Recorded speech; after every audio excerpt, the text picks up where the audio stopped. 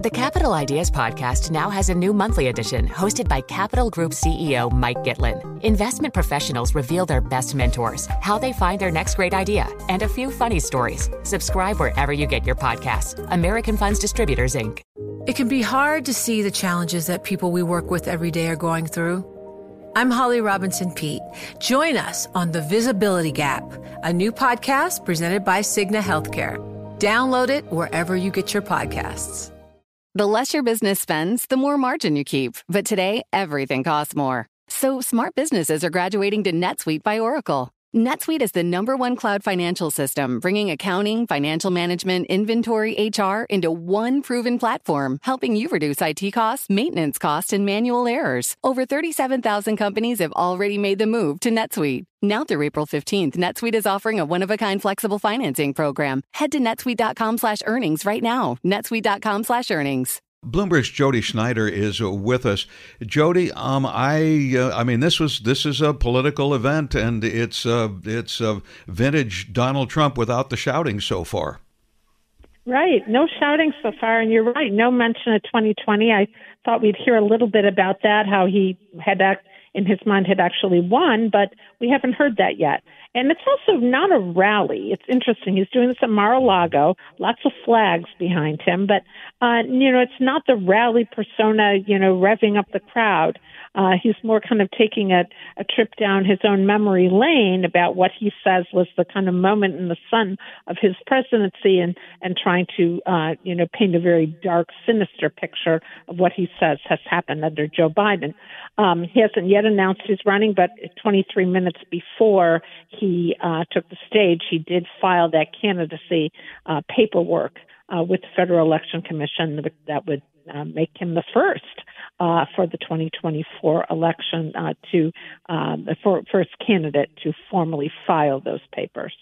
Now, it's understandable, Jodi, just politically speaking here, for him to talk about his accomplishments and whether they're self-aggrandized or not. I mean, that's politics. But the Republican Party has come out in a number of different ways saying that they're going to have to talk about the future and not the past, not the election denial, and not what he did while he was president. Now, I suppose he has time to move forward, but do you agree with that thinking? Well, it's very interesting. The timing on this, is particularly interesting. So he made his announcement that he was going to announce several weeks ago, before the midterm, which was interesting, about a week before the midterm last week. And they, at that time, the thinking had been the Democrats were going to get trounced. They were going to lose the Senate. They were going to badly lose in the House. And we didn't see that, right? We saw the Democrats hold on to the Senate. They may even gain a seat, depending on what happens with that runoff in Georgia. And while they are expected to lose the House to flip to the Republicans, it's taken us, we don't know this yet a week later, and it will be by a very much smaller margin than had been thought. And Donald Trump's being blamed for that in a lot of quarters. The candidates he backed, that he endorsed, that he pushed to run, largely lost, both in Senate, House, governorships, Secretary of State races. And even last night we learned that Carrie Lake, who had been, a very much endorsed Trump candidate and had been, one of the more steadfast election deniers of 2020, basically she's now lost. So, and he's getting blamed for that in a lot of quarters. Right. He still has a lot of support, and it's a lot of Republicans have not yet said who they would back, whether they would back him. And maybe now with this announcement, it will, really compel a lot to have to make those statements of who they'd back. But then we have Ron DeSantis with a pretty decisive win in Florida Jodi, last week. Jodi, we want to get back to that thought in just a second, but we want to tell you that we are running a bulletin here on Bloomberg that he has just officially announced. So we have both. Donald Trump is running for president in 2024. Douglas? Jodi, is there some risk that Mr. Trump could be facing kind of a legal predicament here, either in Georgia or from the Department of Justice in the midst of all of this? Yeah, certainly. And there's some thinking and some, prognosticators are saying one of the reasons he's announcing so early is because he thinks in his own mind it may allow him to escape to avoid any kind of prosecution if he's, that this somehow could protect him, which, doesn't seem to be a good legal strategy, certainly. Maybe it's a political strategy. He thinks if he's running, he can say, well, hey, they're after me because they're Democrats.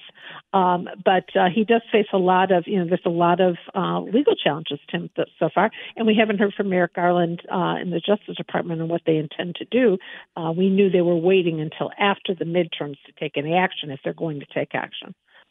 Yeah, so, and going forward, you started to talk about Ron DeSantis, and you mentioned his strong filing, and it definitely a strong showing in his race there, and he definitely was strong. He's definitely running. I've read articles today saying he basically is the front runner, and Trump is running from behind. Do you think there is any veracity to that?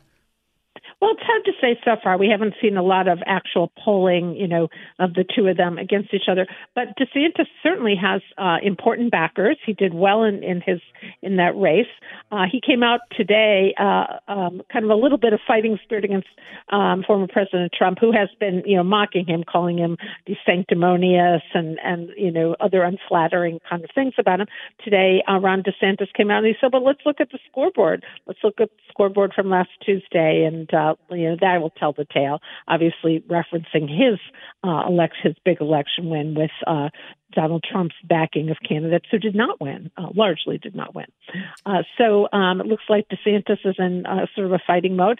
We've heard from some of his backers. Ken Griffith came out and said Donald Trump's now a 3-time loser, and why would the party stick with that? And there's others who are saying that, yet he still has a lot of support.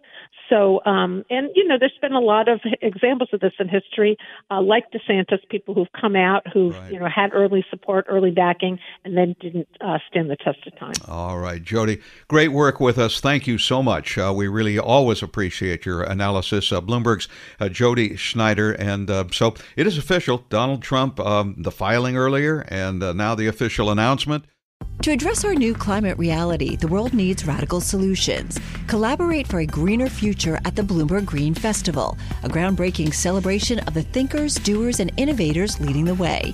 From design and culture to technology, science, and entertainment, hear from inspirational speakers and immerse yourself in climate solutions. July 10th through 13th in Seattle. Title sponsor, Amazon. Get 20% off using promo code RADIO20 at BloombergLive.com/Green Festival.